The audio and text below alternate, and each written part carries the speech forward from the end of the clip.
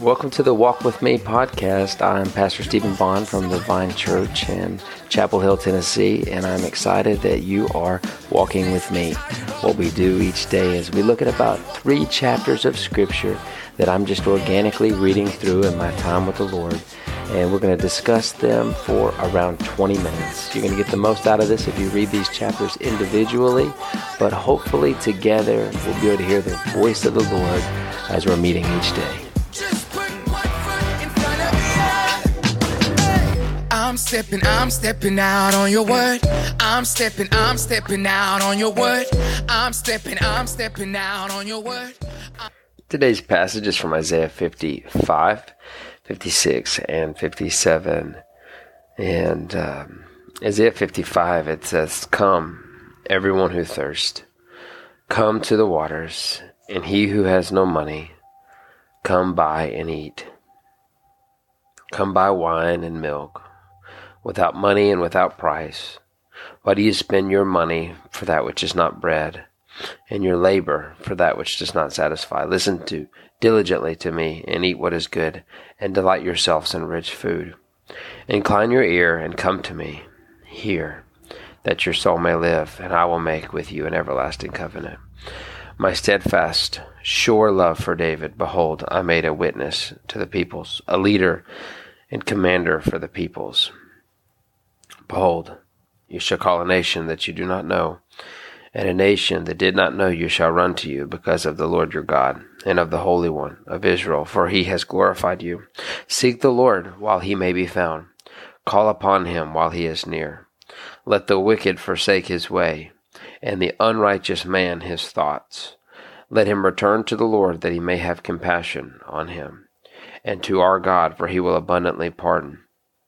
For my thoughts are not your thoughts, neither are your ways my ways, declares the Lord. For as the heavens are higher than the earth, so are my ways higher than your ways, and my thoughts than your thoughts." And I had to read a lot of that text to get us started today, because there's so much. Just this whole chapter 55 is just so powerful, and 56 and 57, they're each just these amazing words that wash over us and bless us. And in 55, it's this invitation of come to the table, right? It's just this invitation of understanding. Come, everyone who's thirsty. Come, those who have no lack, who have lack. Come, those who are suffering. Come, those who are weary, like Matthew 11:28, right? Come unto me, all you who are weary and heavy laden, and I will give you rest, is what Jesus says. And this is this same invitation. And then it says, and why do you even exhaust yourself and your resources on things that have no real true ability to satisfy you? Do you ever think about that? There's so many things that can just absolutely steal away all of our focus and all of our attention. And I could write a book about it. I'm sure. Just not a book from a place of wisdom, but a book from the place of testimony of mistakes that I've made, because I've sought after everything that you could seek after. Right? I mean, you sought after money, so have I. I've sought after money in my life. Sought after stature. I've sought after just vain glory, that other people would know my name, that I would be of some great value to the world, and I've sought after everything you could seek after, like in that way. And it's all different forms of pleasure. The Bible uses examples sometimes of food and drink and alcohol, wine, and strong drink, and we use those texts sometimes to help us more clearly understand our relationship with food and drink, and that is certainly a good way to apply it. But I think those things are always representatives of everything that is just the earth. They're just a temporary earthly pleasure. Sometimes people will start debates about, well, what if, could I use drugs, or, what about if my doctor prescribed it to me? Or what about if it's an herb and it grows out of the ground? And what about if it's legal in my state? And, sometimes people have a hard time filtering through all of this kind of stuff, but it's really, it all falls into the same classification. It's that we weren't made to be seekers of pleasure. We're made to be seekers of God. And so that's the invitation is come, everyone who's thirsty. Come to the waters. Whether you have money or not, come. The invitation, the Spirit and the bride say, come. In Revelation, come. And so you can waste all of your days on different things. And we as the church like to judge people, because this person is wasting their life away on their career, and this other person's wasting their life away playing video games. This other person's wasting their life away with alcohol, this other one with marijuana, this other one with pornography, this other one with, a homosexual lifestyle, this other one with just a lustful lifestyle of sleeping around, and we forget that realistically all these are is different traps set by the enemy to get us to play into our flesh, which is, the flesh is the portion of us that is just a pursuer of pleasure. That's the only thing the flesh knows how to do is pursue pleasure. If you're raising up small children, or if you have before, you'll start to see this in your children. From just the time that they're born, they're pursuers of pleasure, right? They're pursuers of whatever's easy, whatever is feels good, tastes good, right? They like sugar, they like sweets, they like to play video games, they don't like to do chores. We're just pursuers of pleasure, and as long as all we are is flesh, then we will always be pursuers of pleasure, and there's no amount of religion that can outdo this pursuit of pleasure that the flesh has possessed in me. The only way to reverse this course is by coming to Jesus, because then he puts a spirit in us that's the opposite of the selfish nature of the flesh. It's a selfless nature because it's the nature of God, and it gets implanted in us. And this is what Galatians talks about, where these two are at odds with one another, the flesh man and the spirit man. So within you is a pursuer of pleasure, but within you is also a pursuer of God and the nature of God and the characteristics of God. And what we're doing as we're walking out this journey is we're learning how to crucify and starve the flesh man, and learning how to exalt and please and feed the spirit man. And that's the journey that we're all on. And we're all at different places with it, right? But we have to be free of judgment, because one person is really giving into their flesh man in the way of covetousness and envy. And, it's funny, it's around the holidays, right now as I'm recording, and it's just funny, it's like we as a country, we celebrate our days, but we get around and we just eat like crazy. And we're satisfying of our flesh in that way, and then we go out and shop. The very next day, it's like we just go out and shop, and it's just it's wild. Sometimes these holidays can actually be quite hard on us, and it has to do with giving way so much to the flesh, because the flesh is a monster. The more you feed it, the more it grows. I mean, that's just all there is to it. The more you feed it, the more it grows. I'm that way with sugar, right? I constantly have to just cut sugar from my life cold turkey, because it gets to the point to where I just want dessert after every single meal. And I give way to that. And I'm not saying these are matters of salvation, but it's a matter of my flesh. If I constantly am giving way to the part of me that pursues pleasure, then I'll that part of me will grow, and it'll expand. It'll take over the entirety of my being. And so we have to. That's why Jesus says, "Deny yourself, pick up your cross, and follow me." So we're going to put to death the selfish, fleshly part of ourselves, and we're going to instead follow Jesus. We're going to come to him, and we're going to let the Spirit invade our lives.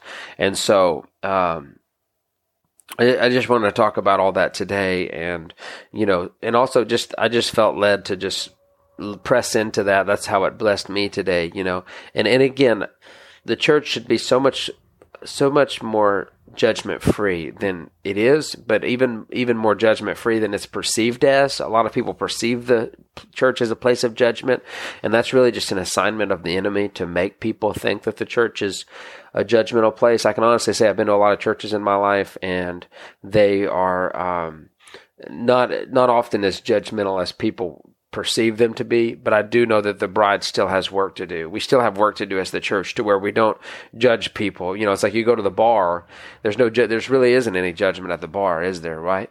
Right? Because they're all just giving way to their flesh, and and so they understand that. Well, we as the church have to understand kind of the same thing, and that's that, hey, you're on a journey of crucifying your flesh, and so am I. And you may be on the journey of crucifying your envy. Hey, I'm on the journey of crucifying my lust. You may be on a journey of crucifying the sloth-likeness, the sluggish man that's lazy. I'm on a journey of crucifying the overly zealous, passionate man that's misprioritized and working too much. And sometimes the portions of our flesh that we're giving way to, they just bump up against each other. I mean, that's honestly what politics are, is people that are in their flesh in a greedy way versus people that are in their flesh in a different kind of a way, and they're just bumping into one another, and the church can't take sides on it because it's flesh versus flesh. It's pride versus pride. And so what we have to learn to do is put the flesh man to death and feed and fuel and follow after the spirit man, which is Jesus inside of us.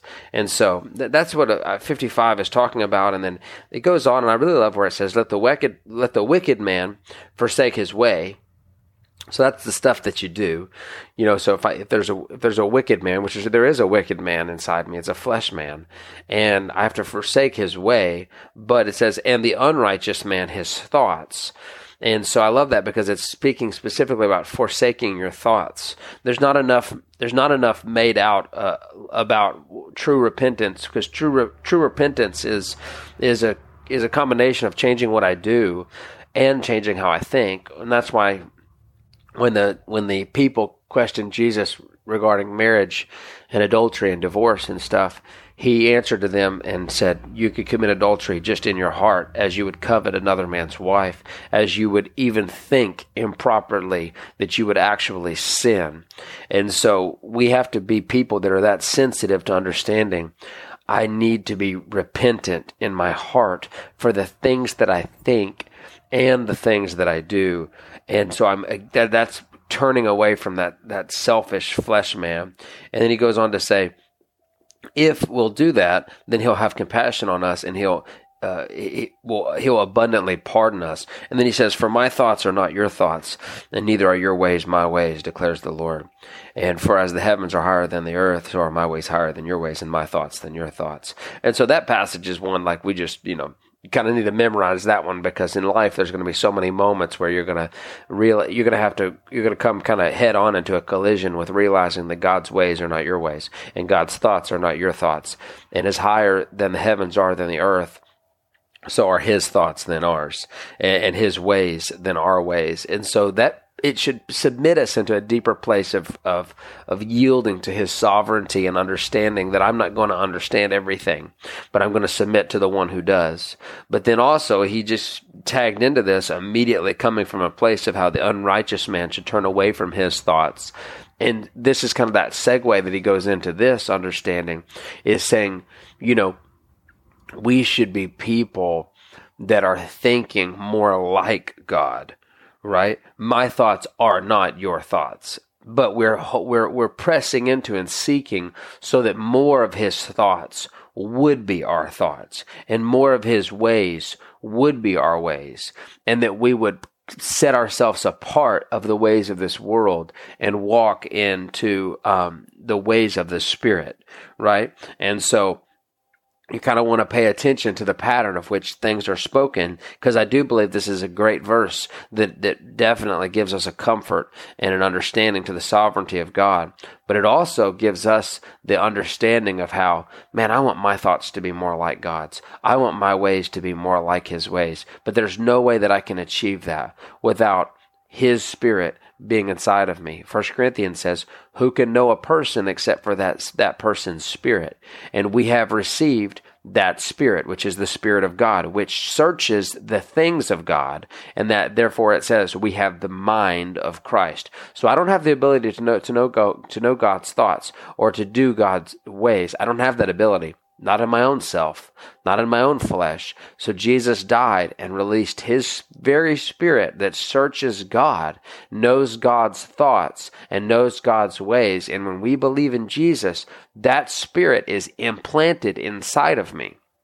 And I actually have access to knowing God's ways and knowing God's thoughts, right? And maybe not in the full capacity, of course, because he's still greater than I'll ever be, right? And so I'm submissive to his ways and his thoughts. But the context of this scripture is not that I'm just a knot on a log and a loser and I'm never going to understand anything. That's my flesh. But through the Spirit, I have access to knowing God's thoughts and knowing what's on God's mind and knowing his ways, right? It says even the Gentiles, though they did not know God's law, the Spirit was writing his law on their hearts and they began to follow what they had never even studied. That's because God was in them.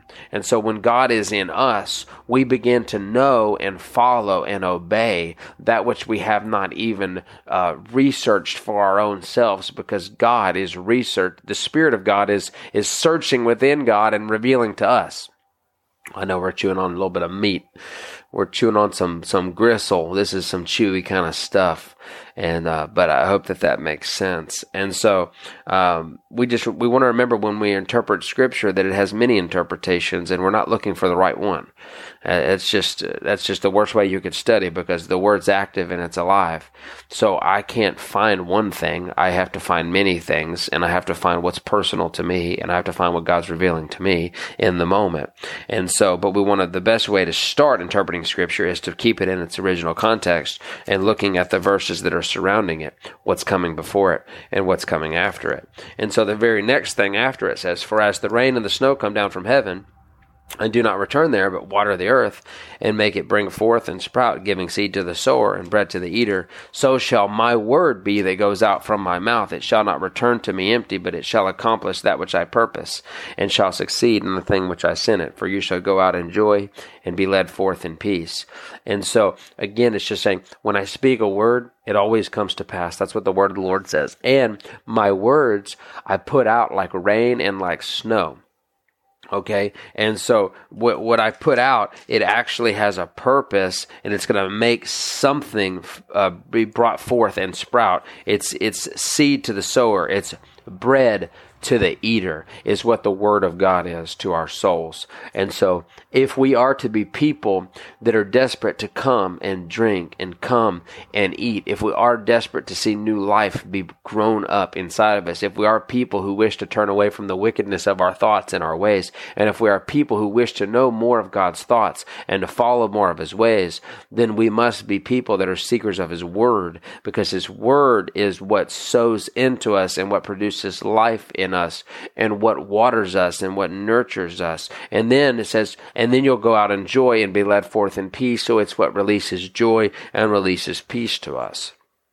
And so, moving into 56, it starts talking about the salvation that will be made way for all people who seek. It says, "Thus says the Lord, keep justice and do righteousness, for soon my salvation will come. Blessed is the man who holds fast to this, who keeps the Sabbath." And then it goes forth and it says, "To the eunuch who keeps my Sabbath." And then it goes on to the foreigners who join themselves to the Lord, to minister to him, to love the name of the Lord, and to be his servants. Everyone who keeps the Sabbath and does not profane from it holds fast my covenant. These I will bring to my holy mountain and make them joyful in my house of prayer. And it's just amazing. 56 is, because it's this concept that they wouldn't have understood fully at the time. But he was saying, I'm going to make this salvation that I'm talking about, I'm going to make it available to all people. It's not going to matter where you're born or raised or what your dialect is. None of that's going to matter. This invitation is going to be spread out. And the people that receive it are going to immediately begin to seek justice and do righteousness. Right? And so this is going to be their ways, and they're going to keep Sabbaths, and they're going to it says they're going to join themselves to the Lord, like John 15 says. They're going to abide in me. They're going to be grafted into me, like Romans says. We're going to be attached to one another. And then it says they're going to do a few things here. I love this. They're going to minister to him. Now, that's something we don't understand, like minister to him. Like you think, how could I minister to the Lord? But it says that that's actually what the priests were doing in the temple. They were ministering to the Lord. That was their job. It's funny, the job of the priest really wasn't as much to minister to the people as it was to minister to the Lord. And I think if we could get that concept, it would really change the way we do ministry, because we always think about ministry as being about other people, right? And there's definitely a call for justice and mercy and righteousness and doing good unto other people. But ministry just becomes do-gooding and Martha-ing if we don't understand that my greatest call is always to minister to the Lord. And the word minister means basically to adhere to the needs of, right? So my passion in ministry is to seek what God wants me to do. That's how I minister to the Lord, right? And then I obey. And that really is the way that successful ministry operates, is I don't look at the people necessarily and seek what can I do for them, but I look to the Lord and seek what can I do for him, because he knows the people, he knows their hearts, he knows their real needs, he knows my family's real needs. And as I seek to minister to him, he then puts me on the correct course for the right way to minister to the people that I'm surrounded by. And then it says they'll love the name of the Lord, and they'll be his servant, so they'll listen to him, they'll obey him. And then there's all this talk about Sabbath that I can't jump past, because it's over and over and over again that these people, these foreigners and these eunuchs, these people that are going to be grafted in, and they're going to be a part of the children of Israel, we're going to belong to God. It says they're going to keep Sabbath. And, that's something that I don't have time to talk about right now, but I want to just challenge you, as we have just another second left here, to just press in for your own sake about what does that mean to seek Sabbath and understanding of rest. Okay, because there was a rest that was released to us through Jesus, but it still must be enjoyed. Jesus was resting on the boat, right, while the disciples were panicking. Jesus understood rest. We don't understand rest. And then he rebuked them and said, "You're a faithless people." He says, "Why do you have little faith?" Well, the reason why they had little faith is because they were filled with fear, and they weren't filled with faith, because the greatest place of faith is when you actually arrive at rest. And so rest, there's so much to be said about rest, and there's so much to be said about Sabbath rest, and there's a lot to be said about actually taking a day and participating in Sabbath in the truest form of the heart being positioned towards God and off of toiling for a time. And so just persevere into that for your own self. I just don't have time to talk about it today, but I would love to, but I can't. But 57... 56, it starts talking about these seekers of pleasure, because their leaders had become seekers of pleasure. They were shepherds who had no understanding, and they had all turned to their own way, seeking their own gain. Listen, you cannot be a minister of the Lord of any fruitfulness when you're too much of a seeker of yourself and of pleasure. The world can get away with being a seeker of pleasure. It's the only thing they really know how to do. But we cannot be fruitful and successful in what we're doing if we're caught up being seekers of pleasure. So if you have a desire to be a minister for the Lord, when I say minister, don't you dare think I'm talking about, wearing a collar around your neck or preaching a sermon. Minister of the Lord, meaning you have a desire to see souls being saved for the kingdom of God, and everyone's answer to that should be yes and amen. So if you have that desire, the first thing that you need to do is to resist being a seeker of pleasure first, and start becoming a seeker of God first, okay? And that's why it says, they say, "Come, let us get wine, let us fill ourselves with strong drink, and tomorrow will be like this day, great beyond measure." And so it's just this idea, like I said, it's a little bit cheap to take it and go, well, to be a minister of the Lord, I can't drink alcohol.